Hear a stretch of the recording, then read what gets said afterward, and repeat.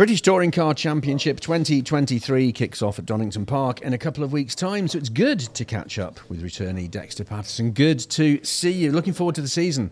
Yeah, no, really looking forward to it. Good to be back for my second year. Yeah.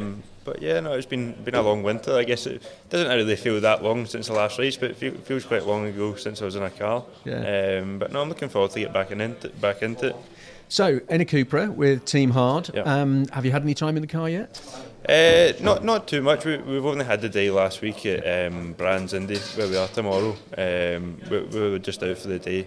But we've been just doing other bits with the car, and I've been down at the factory and stuff. So we've been at the wind tunnel and been at M-Sport and that, just doing a bit of development work. So our first proper test day was at Brands last week. But no, it was good. It's just a bit different for me again, getting into a front wheel drive from a rear wheel drive. So it's a new bit of learning to get a hold of. So more laps are better for me, I guess. What were the big things you learnt from last season, Dexter?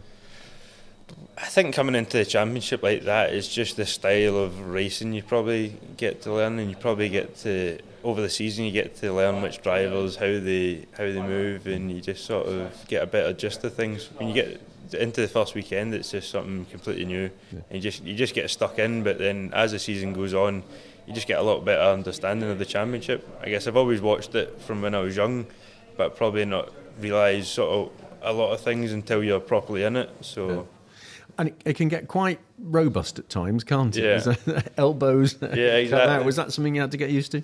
Yeah, I think so. And I think probably coming into the championship is probably quite hard, especially if you're young. You know, a lot of these boys that are 10, 20 years older than me, they're mega old, you know what I mean? Mega old. Yeah, so I guess they don't want to get pushed around by just a wee guy. So I think you need to come in and sort of assert your dominance and not you know, you can't get pushed around, so you need to go get stuck in and show who's boss. Yeah, absolutely. So you've got a new car to get used to, and some other changes coming this season as well. We've got the option tyre coming back, which is going to be an interesting addition this year, isn't it? It's going back to pre-COVID before we had the last option tyre. I know. So I guess that's new for me as well, because I've only had last year when we were just on one tyre, and even when we went to Thruxton, you know, everyone's on the same tyre. You're not having to mix and match, so.